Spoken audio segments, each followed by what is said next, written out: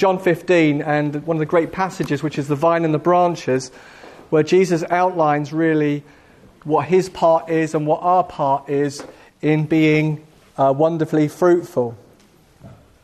Jesus said, "A branch cannot bear fruit by itself.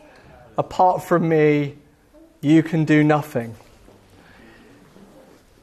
Other parts of the Bible, Jesus uses the image of a yoke, cattle, where the big ox is in the yoke with the little ox. And Jesus said, "My burden is light and my yoke is easy." And then here he's saying, apart from me, you can do nothing. In other words, we need to be with the big ox for him to be doing most of the pulling, and we need to be connected to the vine, because apart from him, it's impossible to do anything. The trouble is, we really struggle with these verses. That Jesus said, we can do nothing. Because actually we spend a lot of our life trying to do something without him.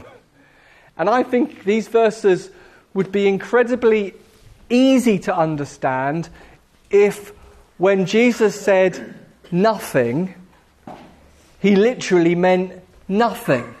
I mean, if it was literally impossible to do anything without intimacy and connection and relationship with Jesus, if it was literally impossible to do anything, it would be so easy to live dependent, abiding, trusting and connected, wouldn't it?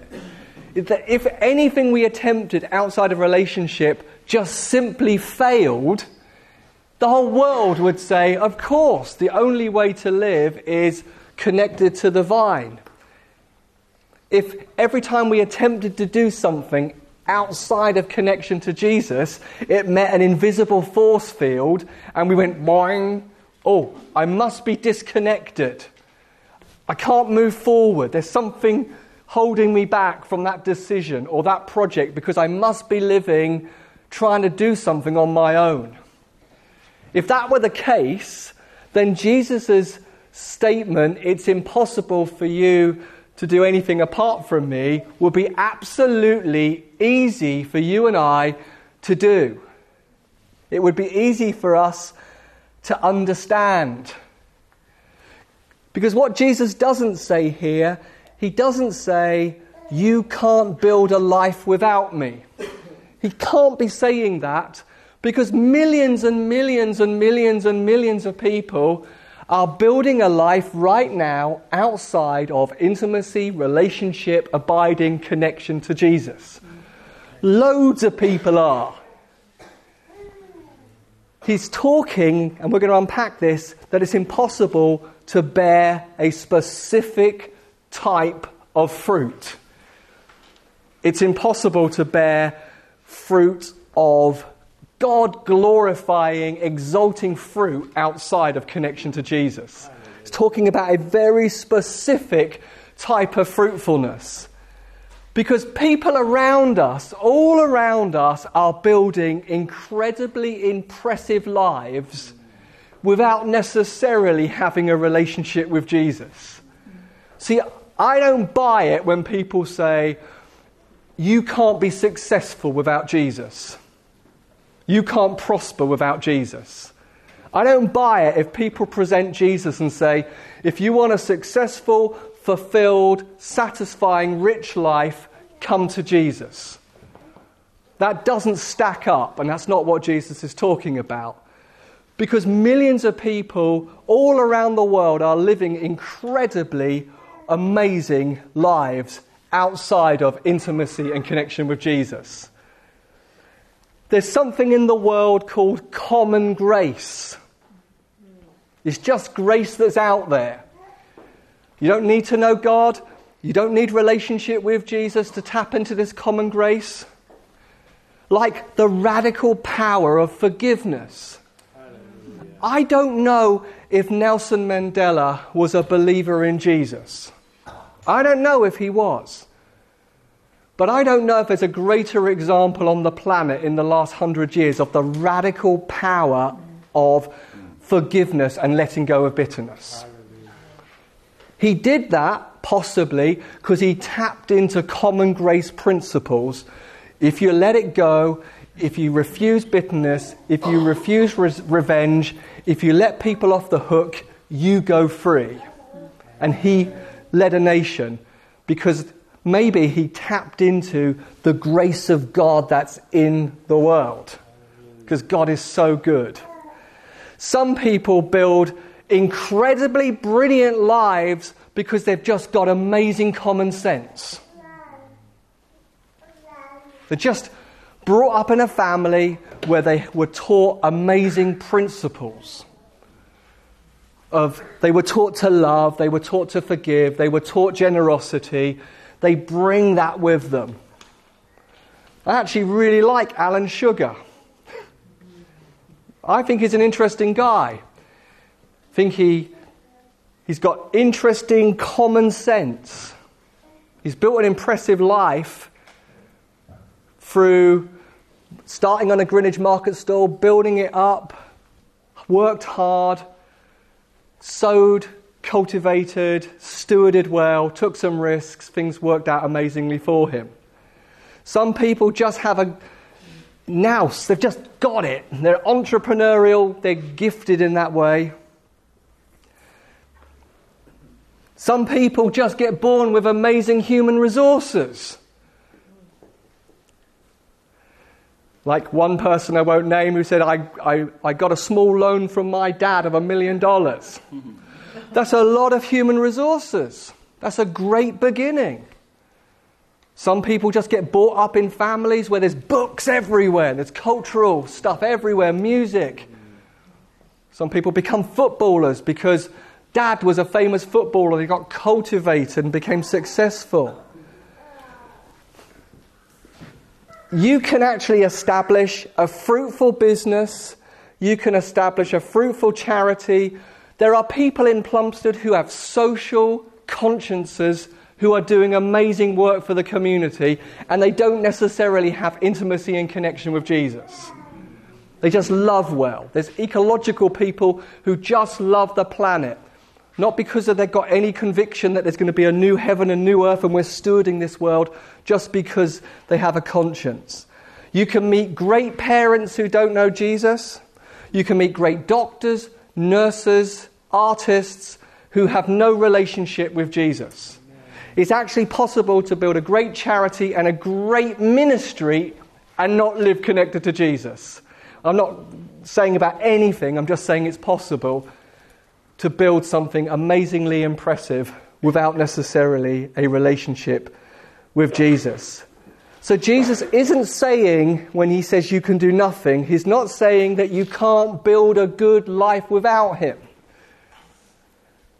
So we can't present to people a message that says you can't be successful or fruitful or satisfied without Jesus, because people are everywhere. And it's a mistake to believe if I'm successful, if I'm moral, if I'm good, that must mean I've got a true connection to Jesus. Doesn't necessarily mean that. It can mean that, because you're drawing from the vine and you're getting life from him. But a successful life, a fruitful life, a rich life is not necessarily evidence of connecting faith to the vine of Jesus. It's not, because Jesus is talking about a very, very specific type of fruit that is only possible through intimacy, relationship, and connection to the vine. Yeah.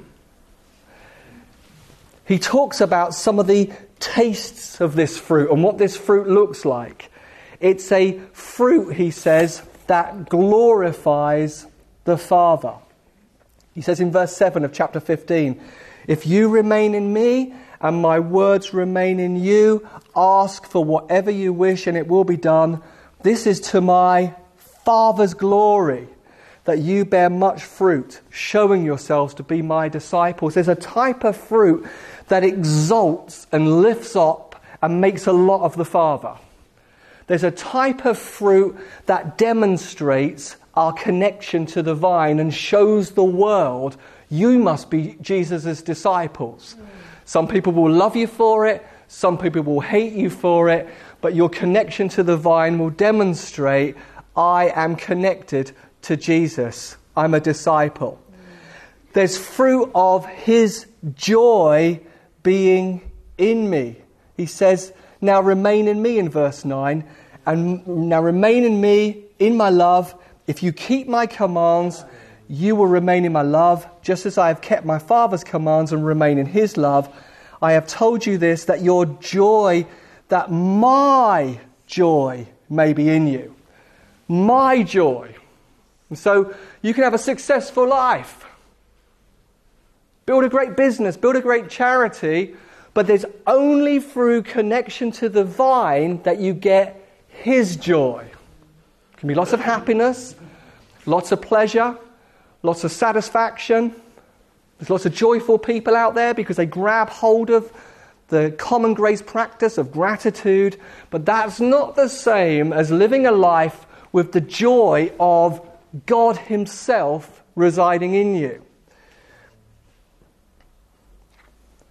He talks about loving, that my command is this, love each other as I have loved you. There's a type of abiding connection to the vine where God rubs off on you, where you begin to taste like God. That kind of love is agape love. It's a love that won't let go. It's a tenacious kind of love. It's a love that can't be quenched by circumstances or people or situations.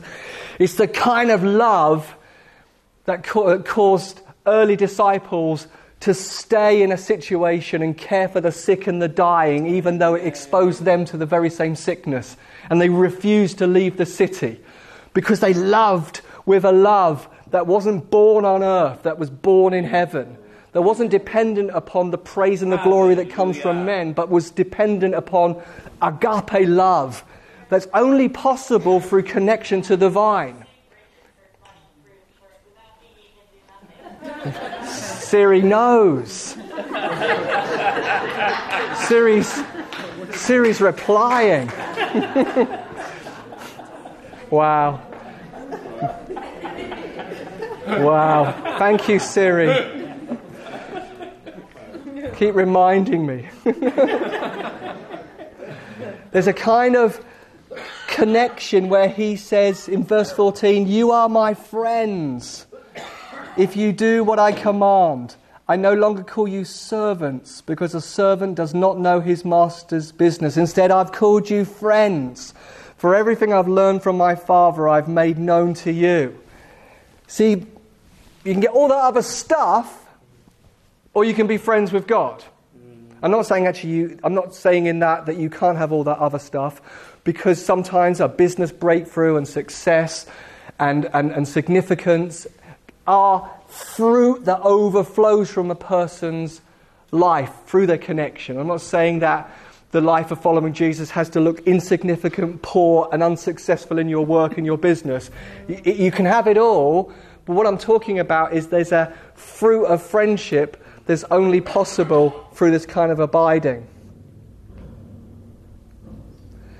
We can bear fruit. Then he says you can ask for whatever you wish. He says in verse 7, if you remain in me and my words remain in you, ask whatever you wish and it will be done for you. That kind of relationship. Psalm 37 says, delight yourself in the Lord and he'll give you the desires of your heart. I think there's a dynamic of relationship with God where the priorities and the heart and the vision and the passion and the goals of the Father so rub off on us that what we want is what he wants. Amen. We're so encultured by the values and the norms and the lived out behaviour of heaven that all we really want is what he wants. Amen. And we begin to ask him for whatever we wish, and he does it because what we're wishing is really what's on his heart. And then he says you'll bear fruit that endures and lasts for eternity. Wow. That fruit that abides forever. investment that goes on and on and on and on and echoes throughout all eternity, is only possible through intimacy and connection. See, a person can have a great life and build a great business and build a great empire and pass a great wealth onto their children. And a person can have a social conscience and do great things for people. But is that going to be something necessarily that lasts and echoes, remains and abides for all eternity? Amen. Jesus is saying that kind of abiding fruit is only possible through a relationship with Him. Everything else passes. And so Jesus is the active agent in all of our fruit bearing. You did not choose me. You didn't choose Jesus. You didn't. Maybe you woke up one morning and you thought, I wonder if Jesus is true. He chose you. That question was birthed by the Holy Spirit. He chose you. He wanted you. When you were at your worst, when you were enemies, when you were hostile and disinterested and unbelieving, He wanted you. So all fruitfulness is birthed in the initiative, the activity of Jesus. I chose you. And then He said, and I appointed you. For what? That you might go and bear fruit that will last. So that whatever you ask in my name, the Father will give you. This is my command, love each other. He's appointed you to be fruitful. In other words, it is impossible to be connected to the vine and not be fruitful. Hallelujah. It's impossible. It's literally impossible. You drop a stone, the law of gravity says it's going to fall to the ground. It's impossible that it's going to float unless God does an act of gravity-defying practice. Hallelujah. It's going to fall. It's impossible to be connected to the vine and not have a fruitful life. It's impossible to not have what Galatians talks about, the fruit of joy, the fruit of peace, the fruit of thanksgiving, the fruit of self-control. It's impossible to not have the fruit of Galatians 6 growing in your life. If we're connected to the vine. Just to say though, fruit takes time. Fruit takes time. I love what Steve Backlund says about the apple tree, walking through the apple tree vineyard or yard or whatever where apples grow. Orchard. That's the place. Lived in the city so long, I don't know where apples come from. I just arrive in Tesco and I go, what? There's farms? I've not seen it. And he says he's walking through the orchard and there's an apple tree. And the apple tree's looking a bit depressed and says, am I ever going to grow any apples? Am I ever going to? And it's a baby apple tree. And you can say to the apple tree, yes, you will. You're just little at the moment. You're going to grow. You're going to bud. You're going to blossom. You're going to grow apples. You will. That's who you are. You're an apple tree. You're going to bear fruit. You're going to grow apples. So someone who's a new believer, new in Christ and just come to know Him, you will be fruitful. You will bear fruit. You will taste increasingly like God. Amen. His love is going to work in you. You say, I don't know this joy of Him being in me yet. It's going to grow. It's impossible for you not to grow when you're in Christ. It's impossible. You will taste like God. You will increasingly love like God. You will increasingly act and behave increasingly like how God acts and behaves and thinks. There will be increasing joy and hope and peace in your life. It will grow, and it grows gradually, and it grows slowly, and it grows by increments, and it takes time. It takes time for fruit to grow. It takes time in whatever area. Maybe God's laid on your heart a specific thing, a specific activity, and you're thinking, when's it going to be fruitful? You have to say, maybe you're in that early apple stage. You're just a baby tree, and it's going to grow, it's going to bud, it's going to blossom. You are going to be fruitful. It's just fruit takes time. Amen. And often fruit grows in the context of struggle. Sometimes things take time, and sometimes there's struggle, and there's a battle for first fruit, and sometimes there's a war to get fruit. But there's also rest in the vine. There's also rest in the life of Jesus that's in you. And so it's impossible for us not to be fruitful when we're connected to the vine. But also this verse has a lot of things that tell us about who we are and what we need to do in order to be that fruitful vine. There's nowhere in this verse that Jesus said, you're going to be fruitful, it's inevitable, just be passive and wait. There's nowhere he says, well, I'm going to do it all for you. And this is where I think we have to hold these two incredible truths in tension.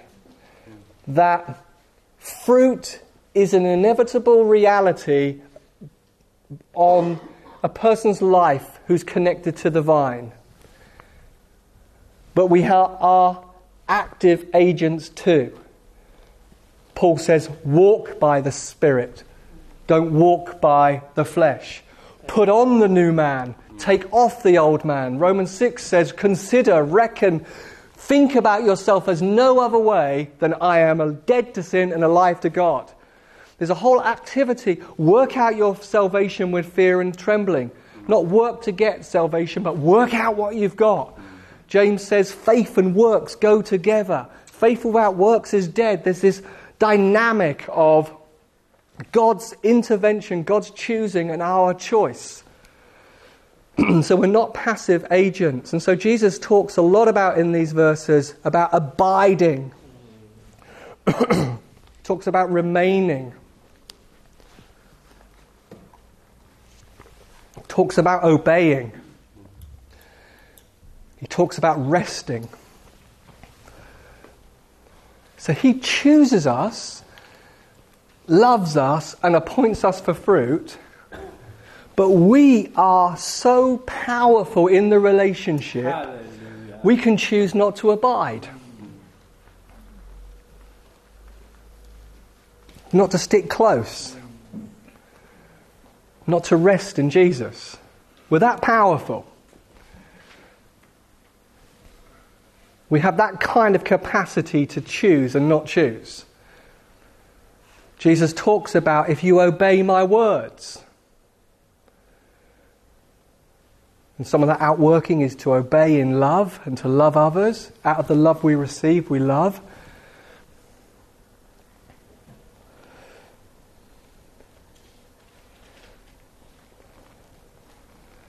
Sometimes we can live a life and we're making hundreds of really stupid choices. Dumb choices. We're numbing our pain, not dealing with it. We're looking at what we shouldn't look at, going where we shouldn't do, prioritizing what we shouldn't prioritize, gossiping, unforgiveness, bitterness, hatred. And then we come every now and then and say, Jesus, why am I not being fruitful? Hallelujah. Well, are you actually obeying my word? Amen. Amen.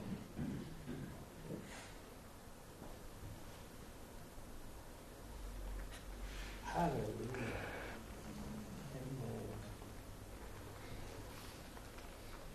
So there's this abiding. I remember being in a meeting 2002, and Terry Virgo, leader of New Frontiers, said this. He said, the only thing that matters is abiding in love. I thought, have you ever heard things you know are so obvious and yet so profound? Set me on a trajectory. 17 years. What does it actually mean to abide in love? If that's the only thing that matters is slowed down union with Jesus, what on earth does that even look like? I received a prophetic word from Julian Adams in 2013, and Julian Adams' word to me was this. He said, you need to take off Saul's armour. Do you remember Saul in the Bible? King, and David, the king was being challenged by Goliath, and David said, I'll defeat this Philistine. And Saul said, you need to wear my armour. Do you remember that story? And David said, I don't know how to wear your armour. It's too big. It doesn't fit. I don't know how to move in this. I need to do what I normally do, which is use a slingshot. I know how to do that. I've killed a lion. I killed a bear. I've got some history with that.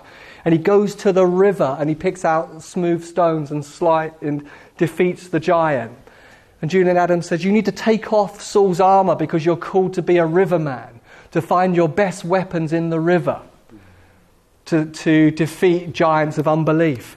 And I then spent 6 years thinking, riverman? I don't know, what's a riverman? I don't know what a riverman is. 2011, I received a prophetic word in Bethel where God said, you've stayed in the yoke with me when it wasn't easy.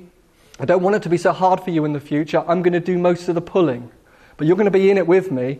I'm just going to be doing most of the pulling. Doing most of the pulling? What does that even mean? 8 years of wondering, what does that even mean? What's your part? What's my part? I'm at action. I want to do something. Be disciplined and responsible. River? I want to get on with it. Doing most of the pulling? What's this abiding in love? I don't know what you mean. There's so much to do. Welcome to my mind. We'd say that, don't let go. When God says something, don't let go. When it gets your attention, if it takes you 17 years, 80, all your life, to understand what he's saying, don't let go. Be tenacious. Be like a dog with a bone. I've got to understand this.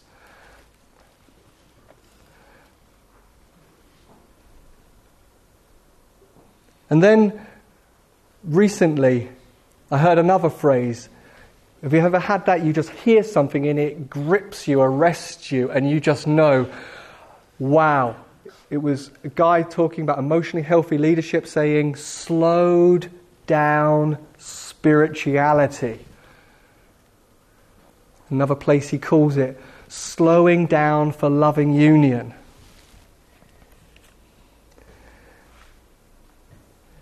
So this message isn't like anything new. We've been talking about intimacy, connection and relationship forever. Just bringing another angle. We're bringing another angle in this series of only one thing matters. It's a life of saying, I'm not in a hurry. And this is not about how long you have, because some of you in London are in a hurry. You get up, you run to the bus. It's a posture of the heart.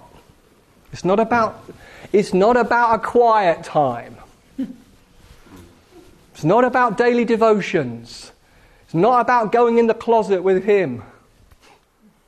It's about a life of slowed down spirituality. A life of pausing for loving union with Jesus. It's a life of saying, I'm no longer in a hurry. I want to connect. I want to draw upon Jesus. It's a life of saying, I'm going to rest in you. I'm going to trust in you. I'm going to obey you. I'm going to abide with you. I'm going to slow down my decision making to draw you in on everything I possibly can, to talk to you, to get your wisdom. Because I'm looking to bear fruit that abides. I'm looking to be your friend. I'm not your servant. I'm not looking just for commands. I'm looking for exchange and relationship. I want to know what's on your heart. I want to exalt and glorify the Father. And I want, wherever I go, people to look at my life and say, you must be a follower of Jesus. Amen. Amen. It means I'm giving you full access to my heart. That's what remaining in his love is. That's what abiding is. That's what going in the river is. That's what being in the yoke is. That's what slowing down is. That's what it means to say it's impossible for me to do anything without you. I'm giving you access to my heart. I'm going to be honestly real with you. It's getting off the religious treadmill. Amen. It's getting off it once and for all. I love this thing from Melissa Helser. She does this preach where she talks about being on the treadmill. And she says, Jesus is over here, and I'm on the treadmill, and I'm saying, Jesus, she's saying to herself, what would Jesus do? What would Jesus do? What would Jesus do? I'm doing my best. I'm running as fast as I can. And Jesus is always just out of reach, and you never feel you're doing good enough. That's what many of us, our faith is really like. He's a little annoyed. He's a little ticked off. I'm running as fast as I can. I'm doing the best as I can. And he's always just out of reach, and we never ever feel that we get near him. Jesus is talking about the vine and the branches. It doesn't get any more connected than that. He's in us, with us, connected to him. So it's slowing down and giving Jesus full access to our hearts. It's telling him our fears. It's being honest and authentic and real. It's telling him about our dreams. It's telling him about the longings we have, the areas of our life we long to be satisfied. It's letting him in. It's telling about our motivation. It's being known. It's living accessible to God. That is the invitation to anyone who wants to follow Jesus. I'm going to be known by you. I'm going to be accessible to you. I'm going to draw on your love, your wisdom. I'm going to be obedient to your voice. I want to be known by you. We sometimes say, when did you come to know the Lord? Maybe another question could be, when did the Lord come to know you? Doing the best I can, performing. What do you really feel? What do you really think? Can I really know you? And we can say, know me? You know every hair on my head. You knew me before I was born. You knew me. You know when I'm going to die. You know everything about me. No, but do I know you? Do I know you? Have you opened up your heart so that I can know you, so that we can commune, so that we can exchange, so that we can be in relationship, so that we can be connected? We can say, no, I'm doing all this busy, great stuff for you. No, do I know you? Do I know you? That connection is built on surrender. Its foundation is surrender. It's your work, your way, your timing, your method. You can prove me. You can delay. You can do it any way you want. I want you. Hallelujah. See, I think we're dreaming with God. The journey is this. We write 100-odd dreams down, and they're fun dreams, amazing dreams, so that we can know that the Father is good. So that we can know that the Father is good. He teaches us about his goodness, and we're asking for this, and we're seeing him break in, and we're seeing him supply, in order that the ultimate expression of dreaming with God is complete abandonment and surrender of all your dreams. That's why I think it starts with, I've just got to know he's attentive. I've just got to know he sees. I've just got to know he understands. I'm going to tell him every dream. Until we come to a place of, I actually don't care anymore.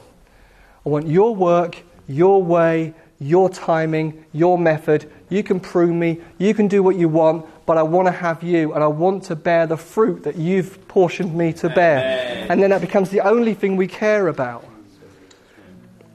What do you really want? And then there's intimacy, connection, relationship, trust. He says, what do you wish? Well, you know what? I don't really want a whole lot. I do want to know you, though. And I do want to connect to you. And I do want to be known by you. And I do want to be real with you. And I do want to trust you. And I do want to believe in you. And I do want to slow down for intimacy and connection with you. I want to live your dream for my life. So in conclusion, this relationship, this series is not about adding one more thing to an already busy life.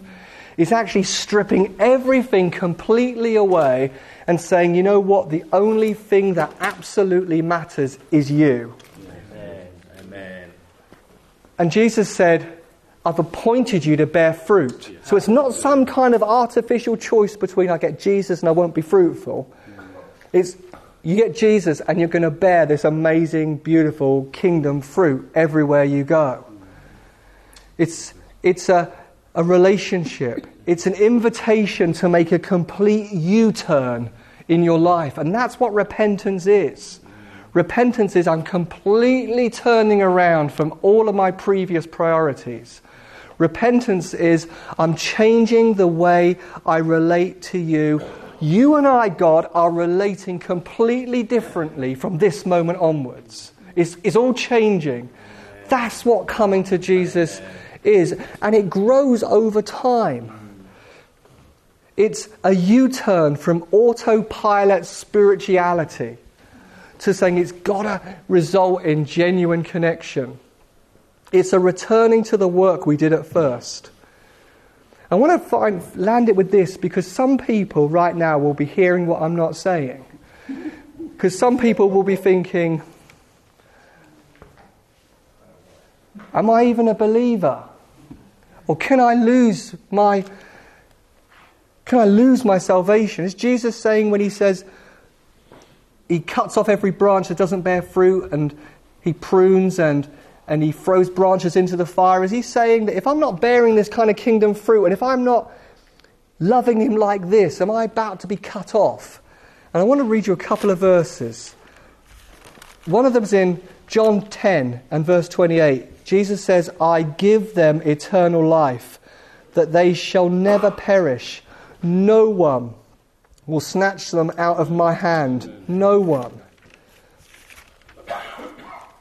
All those the Father gives, he says in John chapter 6 in verse 37, all those the Father gives will come to me, and whoever comes to me, I will never drive away.